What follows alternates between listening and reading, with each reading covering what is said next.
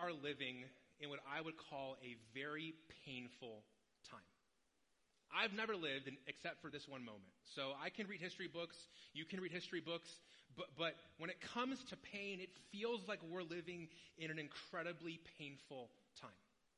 I picked 3 words to describe the time we're living in, and the first word is unwell. We're unwell people. There was a study in 2021 that announced that 23% of adults in America battle some sort of mental health issue. Anxiety, depression, panic attacks, among other things. That's a quarter of us. So if I was dividing this room, it'd be this whole front section right here. That's a lot of people who are unwell. And that was just in 2021. I think those numbers probably are even higher in 22 or 2023. We're unwell people. We're also lonely people. We went through this incredible season in 2020 where we just distanced from each other and we didn't get close to each other and we didn't touch each other. And I think we all sense this longing to get back to that. But the truth is that most of us have actually just carried on that pattern. And there was a study I read this week that said that over 60% of adults in America this year said that they feel lonely on a regular basis. We started this year with a series called Find Your People, where we said that there are over 50% of adult Americans who eat all their meals alone. We're lonely people. We're unwell, we're lonely, and then we're wounded. As a pastor, I am hyper aware of how many people in our world are dealing with hurts and wounds from this context, from church. There's a phrase that's been developed for it called church hurt.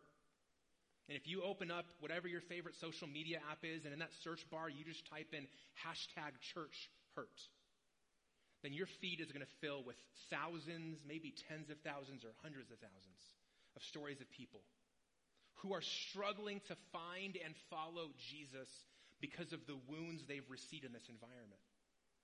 Some of that from just hurt people hurting people.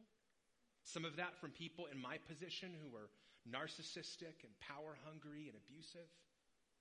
But there's a growing skepticism and cynicism about the church and the people who are a part of it in our world. There's a growing conversation of, does the church actually add value or does it take it away? Does it make it better or does it make it harder? And this isn't just with people who don't follow Jesus. This is for people who grew up in the church and they would say, I do. But I'm not sure if the church can help me find and follow Jesus. And so in that kind of environment with people who are unwell, people who are lonely, and so much woundedness coming from this context, healthy people, healthy leaders, and healthy churches stand out. Like in a world where people are unwell and lonely, you find somebody who's healthy and it's like, wow, a unicorn, I found one. Or you step into an environment and you go, man, these people, like they actually spend time together. You know, like they actually can show up at each other's houses or call each other without having to text first. Hey, can I call you? Like, wow. Or you step into a church and you go, wow, this feels like a place where I'm not going to need a therapist after I visited it. This is amazing. It stands out. That's how I know how unhealthy and unwell our world is. Because healthy things stand out so much. And that's why as a church here at Cornerstone, we have some values that we've been intentional about building, about identifying, and really rooting ourselves in. And there are these moments throughout the year where it doesn't seem right to start a new series. It's like, hey, it's a Labor Day weekend. I never know if you guys are going to be here or you're going to be out on a boat. I don't know how things go in your house. I know where I'm going to be on a Sunday. That's kind of where I have to be, but I don't know about you. And so on these moments throughout this year that kind of are in between things, we've been walking our way through a series called Who We Are. And as the quote from Elvis Presley in the sermon intro said, our values are the things that give us our distinctives. They show us what we care about, what matters to us. And so throughout the last year, we've been walking our way through the values that make us unique. Not better. Our values don't make us better than other churches, but our values make us unique. They're the things that we uniquely care about. And today we're going to talk about one that I'm really passionate about. It may be my favorite value. It's hard to pick. They're like my kids. I like all 8 of them. But this one is unique. And the value is called pursuing health together. And I want to read you what we wrote when we put these values together in 2021. Here's this value says, life has wounded all of us. And while past relationships may have hurt us, God uses relationships to heal us too. We seek to become a healthy church together by welcoming the hurting, showing the struggle, and trusting Jesus' healing power. This is one of the 8 things that are at the core of who we are. If you cut us at a church, this is what bleeds. And these aren't just things we thought up, we got in a room and said, hey, what should we care about? These are things rooted in the scriptures. And so I want to encourage you, if you brought your Bible today, thank you. I encourage you to open up to the book of John, chapter 5. If you're new to church, new to the Bible, that's totally cool. You can go to the index and you'll see John. It's the 4th book in that section called the New Testament. And in John chapter 5, we're going to dive into what I think is an awesome conversation. And as you're turning there, I just want to let you know that if you're unfamiliar with Jesus, or maybe you're too familiar with Jesus and you need to be reintroduced to him afresh and anew, Jesus asks the best questions. I mean, he asks the greatest questions. Somebody that I was reading earlier this year said that in the Gospels, the 4 Gospels, we see Jesus ask over 300 questions. And sometimes those questions are frustrating. You know, somebody asks him a question and he responds with a question. He's like Yoda, like that, you know.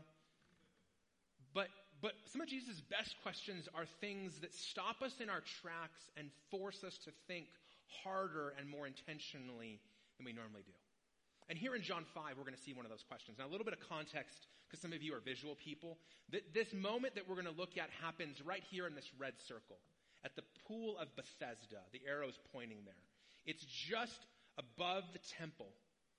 And it was a site where many sick and injured people went. And so we're going to begin reading from John chapter 5.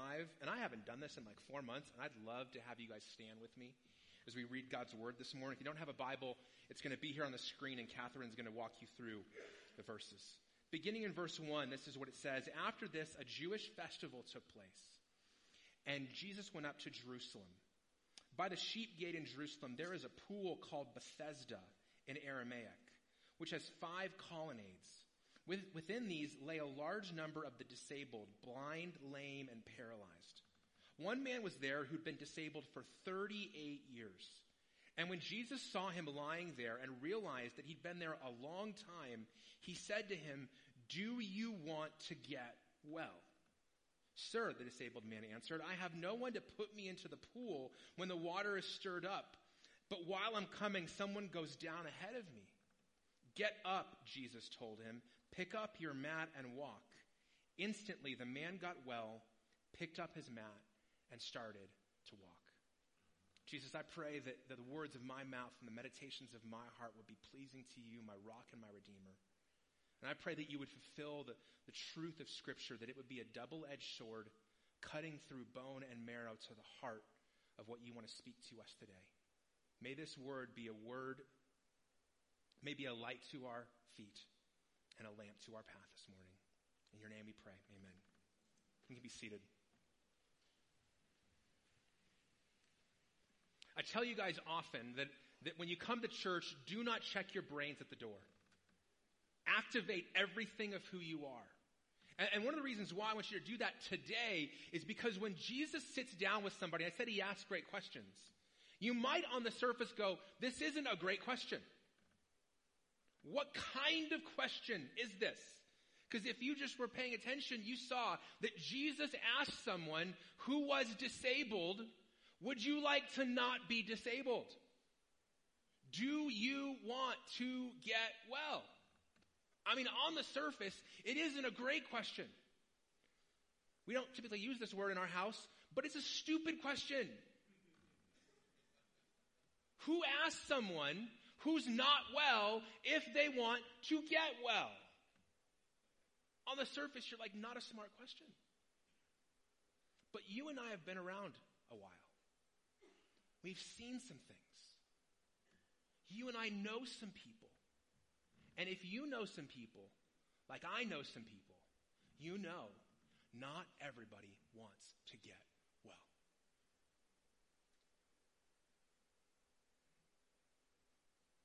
Maybe you today. Maybe you're dealing with something that you've been dealing with a long time. Do you really want to get well? Do you really want to move beyond this thing? Do you really want to let go of that struggle or that addiction or that crutch or that weakness? That's why I said Jesus has the best questions. And some of you, if you're honest today, you really don't want to get well. Because you're too scared of what it might mean to not have this struggle anymore or to not face this thing. And if you don't want to get well, then the rest of this message is kind of moot. And you're probably going to have to wrestle with what it means for you. Because I don't know what you do when you decide you don't want to get well. Because this guy does. One of the commentators I studied this week, his name's John Halvard. He said this man has one of two problems. Either he doesn't know he's sick, or he doesn't want to get well. And the reason why John Halvard says this is because this man has been unwell for 38 years. I've been alive for 39. So that's my whole entire lifetime. He's been at this pool, the pool of Bethesda, which means house of mercy. And he's been waiting to be healed. And so Jesus asked him in John 5:6, do you want to get well? Your Bible may say, do you want to be healed? And the man says this, he says, sir, I have no one to put me into the pool when the water is stirred up, but while I'm coming, someone goes down ahead of me. The belief is that when the water stirred, if you got to the pool first, you got the healing. But if you got there second or third, too late. And so this guy is hungry to get well. He wants to be healed. But the place he's been looking hasn't been able to deliver that. And Jesus stands in front of him, and Jesus is actually the means to his desire. Jesus is the one who can heal him. The reason he's asking him, do you want to get well, is Jesus has within him the power to make him well. A power that was prophesied long ago. And Isaiah, the prophet, wrote, hundreds of years before Jesus, they, the people of Israel, will see the glory of God, the splendor of our God. Strengthen the weak hands, steady the shaking knees. I mean, that's this man. Say to the cowardly, be strong, do not fear. Here is your God. Vengeance is coming. God's retribution is coming. He will save you. And this man says, I want to get well. I want to be healed. But I can't get in the water. And Jesus says, pick up your mat and walk. Today, you're healed. And today, healing comes to that man's house. And that's one of the reasons why, as a church, we value pursuing health together, is we believe that God is still in the business of healing. We believe that Jesus didn't come to the cross and just die for our eternity, and so we're left to make the best of this life. We believe that Jesus still is in the business of healing people. And so here's the big idea this morning. If you're taking notes, I'm back and I've got blanks for you today. We want to be a church that pursues health and healing in Jesus in a world that is sick and broken in themselves. We want to be a church that pursues health and healing in Jesus in a world that is sick and broken in themselves. And the reason why I structured the big idea this way is to create a contrast. See, we as a church, we want to help you find the healing that Jesus offers, the health that he offers, and we're going to pursue that and point you to it. But we live in a world that says the health and the healing you need is found as you look within yourself. That's the gospel of this world. Look deep enough within yourself and you'll find the healing you need. Look deep enough within your story and you'll find what you need. It's this gospel of the power within. And what we're seeing in our culture right now is the fruit of that message. The fruit of find within you the hope, the health, the healing is that you get a giant weight that goes on your back. An incredible burden to carry where you have to save yourself, that you have to heal yourself, that you have to make yourself healthy, that you have to become your own hope. And I have news for you this morning. You are not your Savior. You can't save yourself. This summer, I was in California on my sabbatical, and I got news that Tim Keller had passed away. Tim Keller is a brilliant pastor and writer and church planner. Some people call him the C.S. Lewis of our generation. He's a huge impact on me. We don't agree on everything, but huge impact on me. And the days after his death, I saw a video of him talking about the fact that he was going to die. He was facing cancer. And he said, my wife and I, Kathy, they've been married for many decades. He said, early on in our marriage, we decided that we were not going to be each other's savior. It's a great decision to make if you're married. He said, because we both knew that there was one of two ways this was going to end up. Either Jesus was going to come back for us, and we were going to go to heaven, or one of us was going to die before the other. And if we had to look in the casket and see our Savior dead in the casket, we knew it would devastate us. And so we decided that we were not going to be our saviors and the other person wasn't going to be our savior. And friends, part of the reason that our world is so unwell is the weight of self-salvation is crushing us. It's part of the reason so many of us struggle with anxiety and panic and depression is because we feel the weight of things we were never meant to carry. Part of what I discovered on sabbatical was part of the reason I was unhealthy is I was carrying stuff that I wasn't designed to carry. It wasn't mine to carry, it was God's. And I was trying to be responsible for things I'm not responsible for. And friends, what we need is not found within us. What we need is found in Jesus. And long before I even knew Cornerstone existed, there was another pastor who was here before me. His name was John Dickerson, and one of his favorite passages of Scripture was this one. 1 Corinthians 2. Paul says, when I came to you, brothers and sisters, announcing the mystery of God to you, I did not come with brilliance of speech or wisdom. I decided to know nothing among you except Jesus Christ and him crucified. And I came to you in weakness and fear and in much trembling.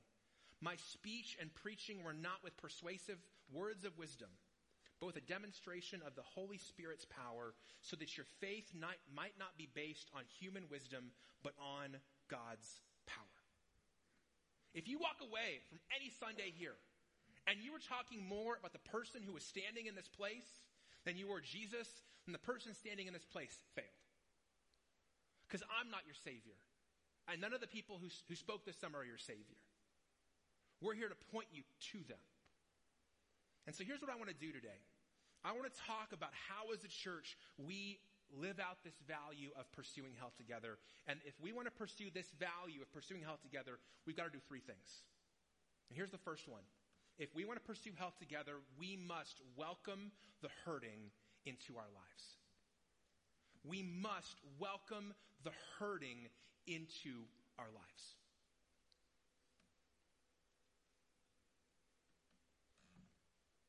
I really wanted something to happen today. It's not going to happen. It's part of life. You can't have everything you want, especially if you wait till the last minute. I wanted to have something in the lobby. It's supposedly in the mail, so it will be in the lobby next week. But hopefully next Sunday, when you walk in the double doors in the lobby, and for those of you who watch online, you're going to have to just imagine this, or come sometime and see us. But in the lobby, when you step in the lobby, you are going to step on a new welcome mat at Cornerstone. And it's going to look like this.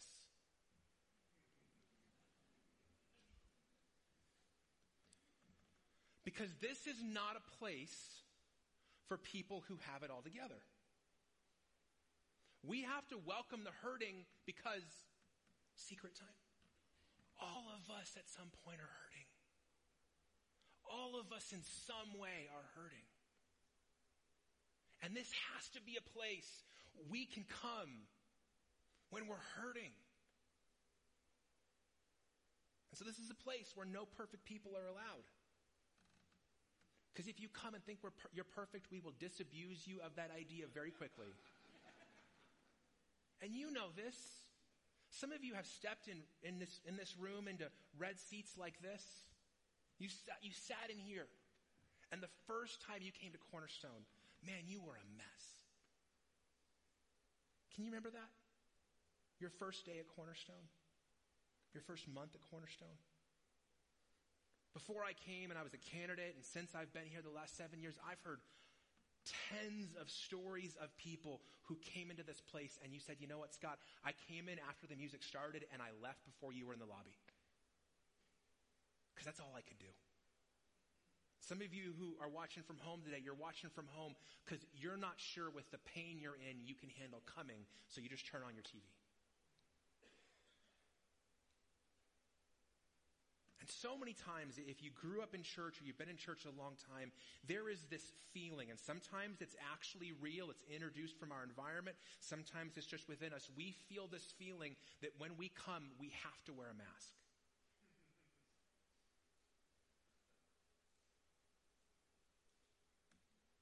Not a literal one, a figurative one. Where we're going to dress nice, we're going to look nice, we're going to smile, and we're going to hope that nobody asks us any questions or nobody gets close enough to see what's actually going on. Some of you grew up in homes where you heard a phrase like this, don't let them see you struggle. Don't let them see you sweat. And some of you have been living for years trying to hide the hurt. I just have one question for you. Aren't you tired? Aren't you tired of masking the hurt? Aren't you tired of not being able to be honest? The reason why we want to be a place where we welcome the hurting is because that's what Jesus did. Wherever he went, he was a welcoming place for hurting people. Matthew 5, it says that Jesus went out and saw a tax collector named Levi. We know him as Matthew, sitting at the tax office. And Jesus said to him, follow me. So leaving everything behind, Levi got up and began to follow Jesus. Then Levi hosted a great banquet for him at his house. Now there was a large crowd of tax collectors and others who were reclining at the table with them. But the Pharisees, religious leaders, and their scribes were complaining to his disciples, why do you eat and drink with tax collectors and sinners? And Jesus replied to them, it is not those who are healthy who need a doctor, but those who are sick. I have not come to call the righteous, but sinners to repentance. If you don't get honest with the fact that you are unwell, Jesus cannot help you. If you don't get honest about the fact that you have sin, you have hurt, you have struggles, you have no need for Jesus, go on your own, you don't need anything, you're your own Savior. But for the rest of us who are a hot mess, for the rest of us who are struggling, we want to have a place where we know we can come when we don't have it together and find one who can actually do something about it. And so as a church, we're going to pursue health together, and that means welcoming the hurting. So on Sundays, you may find somebody who walks in and sits near you, and they may not look right, may not smell right, something may be off. That's okay. Welcome them. They're here too. Because out in the lobby, they stepped on that same mat. And they're not perfect, and you're not perfect, and I'm not perfect, and there's space in here for all of us. Number 2, if we're going to pursue health together, we must show the struggle and allow others to do the same. We must show the struggle and allow others to do the same. Now, part of where I've been the last month is my kids started school again. And we have different responsibilities in our house. My wife and I divvy things up. The lot has fallen to me to be the math homework helper. Now, luckily, they're not yet at integrated mathematics because I don't even know what that is. But it was a great picture I found. But as I help my kids, one of the things my kids are doing is they're having to do stuff like long division, which means you have to show your work. Now, we all have different personalities. Some of you guys, you're like this one over here. It's very nice penmanship. It's all in straight lines. Others of you, your work is a little bit like this. There's lots of eraser marks, and it's kind of a hot mess. But they're math teachers. They don't want to just see the answers. They want to see the work that shows they can actually figure out the answer. And so in the same way that their teachers say these 3 words to them, I say these 3 words to you. Show your work. Following Jesus sometimes is going to look a little bit like this. It's going to be messy. You're going to struggle to figure it out. You're going to stumble and fumble and fall. None of us have perfected following Jesus. So as we follow him, let's show our work. In Philippians 2, Paul says, work out your salvation with fear and trembling, as it is God who works in you according to his purpose and pleasure. When you work this out, you got to figure it out. And so as a church, we want to be a place where we show our struggle. And this happened late last year. We were going through a series headed to Christmas, and we had some interviews up here with people who'd experienced God's presence, his with them. And Jen Meyer sat up here with me. She's our children's director. And she shared the story of losing her son and the grief that brought out. And we didn't sanitize the story. It's not like a miraculous ending where he came back to life. No, he was gone. He was lost. He passed away. And sitting in the seats that day was a young mom who was in the process of losing her own child. And she reached out to Jen that week. And Jen began to walk with her through that struggle. This summer, Jen hosted a funeral at our Rosser campus for that child. And that connection would only have happened if Jen had been willing to show the struggle and allow other people to do the same. This is the invitation Jesus gave. He said, come to me, all of you who are weary and burdened, and I will give you rest. Take my yoke and learn from me, for I'm lowly and humble in heart, and you will find rest for your souls, for my yoke is easy and my burden is light.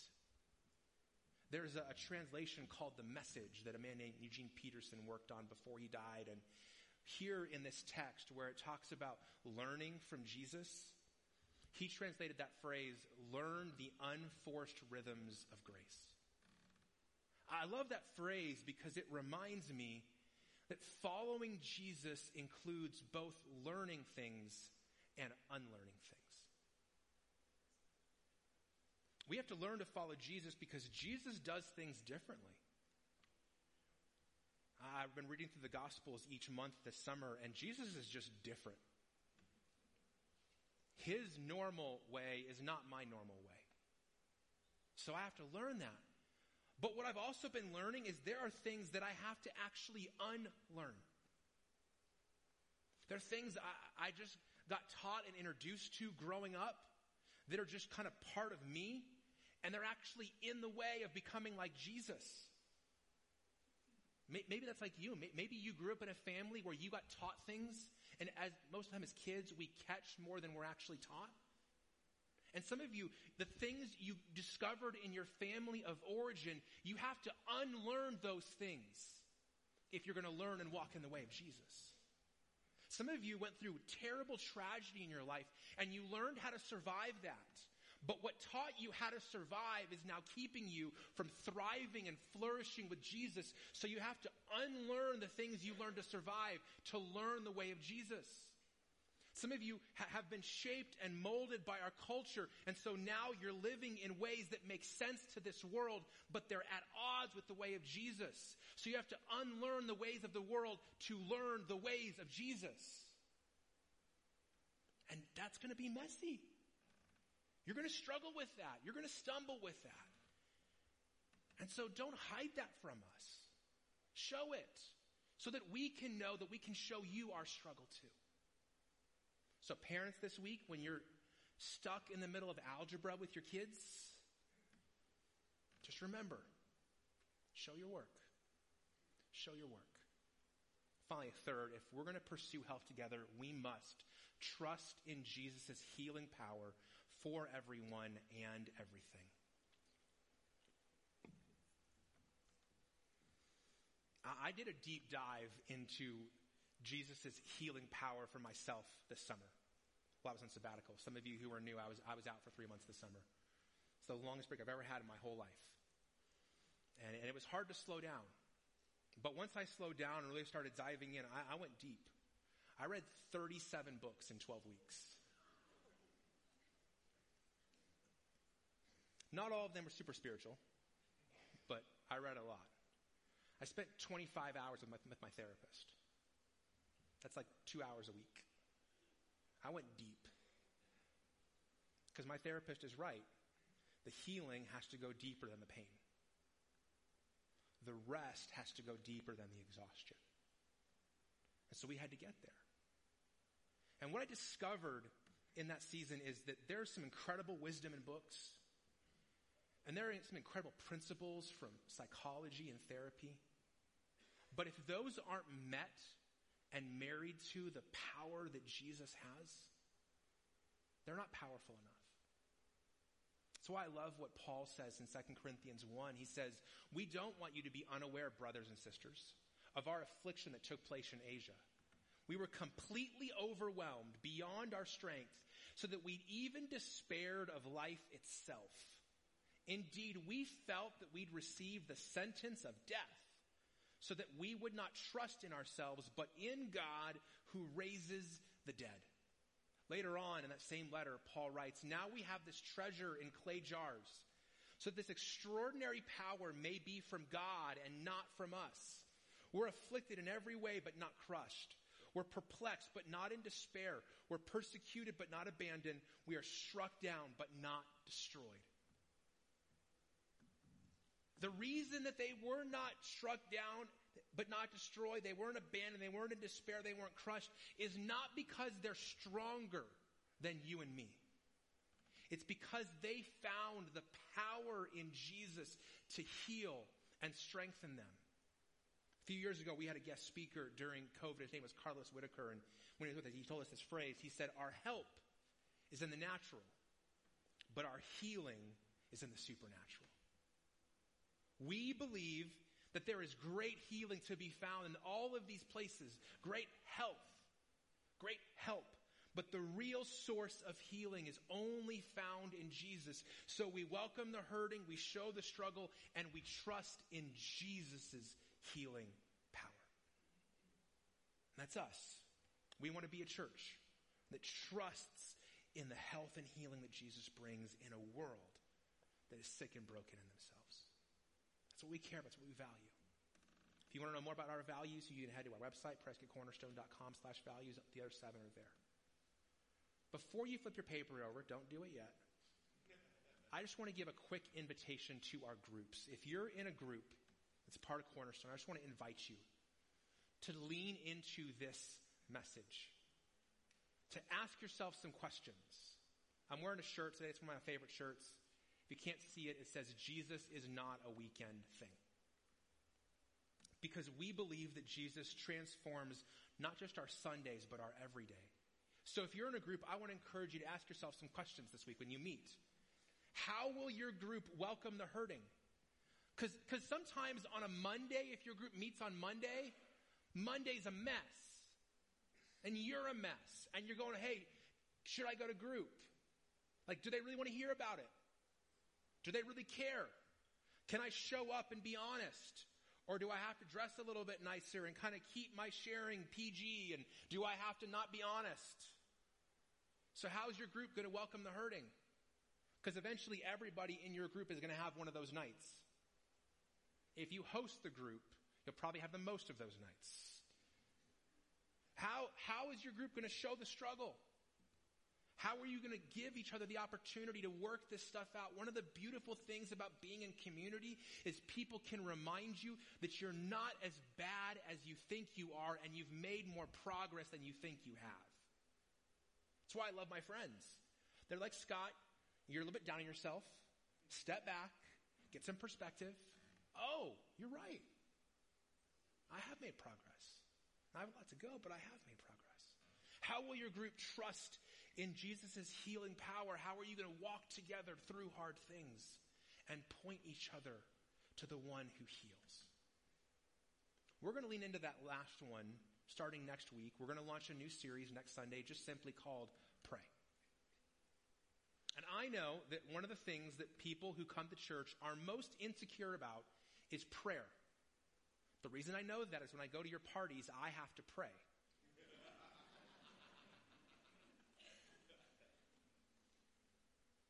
Like somehow I've got a stronger connection than you do. Like I've got a supersize of the Holy Spirit and you have a little, tiny cup. So this is going to be a different kind of series about praying. But if we're going to be people who trust in Jesus' healing power, then we need to pray. So hope to see you back next week. Now you can flip your paper over to the back. Some next steps this morning before we close and go into communion. First, I want to encourage you to identify one way your life can embody the welcoming heart of Jesus. One way that your life, where you go, where you work, where you study, the people you hang out with, what's one way your life can be welcoming, can invite people in the way Jesus did? Number 2, show your work to your small group or a trusted friend this week. If you're like, man, I'm kind of struggling to work this out, use that as an invitation or a reminder to call somebody or text somebody or share with your group, hey, this is where I'm figuring it out. And I don't have it all together yet, but here's what I'm working on. And then 3, pick a passage that was read during this message and commit it to memory as an act of trusting in Jesus' healing power. All the verses I referenced today are on your handout. I'd pick one. Because Google is great. You put in a few phrases, you'll find that verse. But you need it to be there much faster than Google. You need it to be there more deeply than Google. And let me just say before I close, thank you for being a healthy place for me. Because the first time I stepped on the stage 7 years ago, I wasn't healthy. I'd come from an unhealthy environment. And I'd gotten unhealthy. My first few weeks, I had panic attacks and anxiety, and you welcomed me in. And you gave me a place to show the struggle. And you helped me to trust in Jesus' healing power. So thank you for doing that for me. Let's do it for other people together. Let's pray. Jesus, we thank you so much that you heal, that you meet us where we are, that we can be hurting and we can struggle, and yet your grace is sufficient for us. Your power is actually made perfect in our weakness. And so I pray for the people who are here today who aren't where they want to be, and maybe they're not even yet honest about where they actually are. I pray that today, through what they've heard from your word, would invite them into that level of honesty, that you'd meet them in that, and that you would heal them. Sometimes, Jesus, you heal us in a moment, and sometimes you heal us over a season. Some of us, that healing has been going on for years and decades, but we are not where you found us, and we give you praise for that. We pray that we would answer that question, do you want to get well, with a resounding yes, and we would look to you as the one who does that work. In your name we pray. Amen.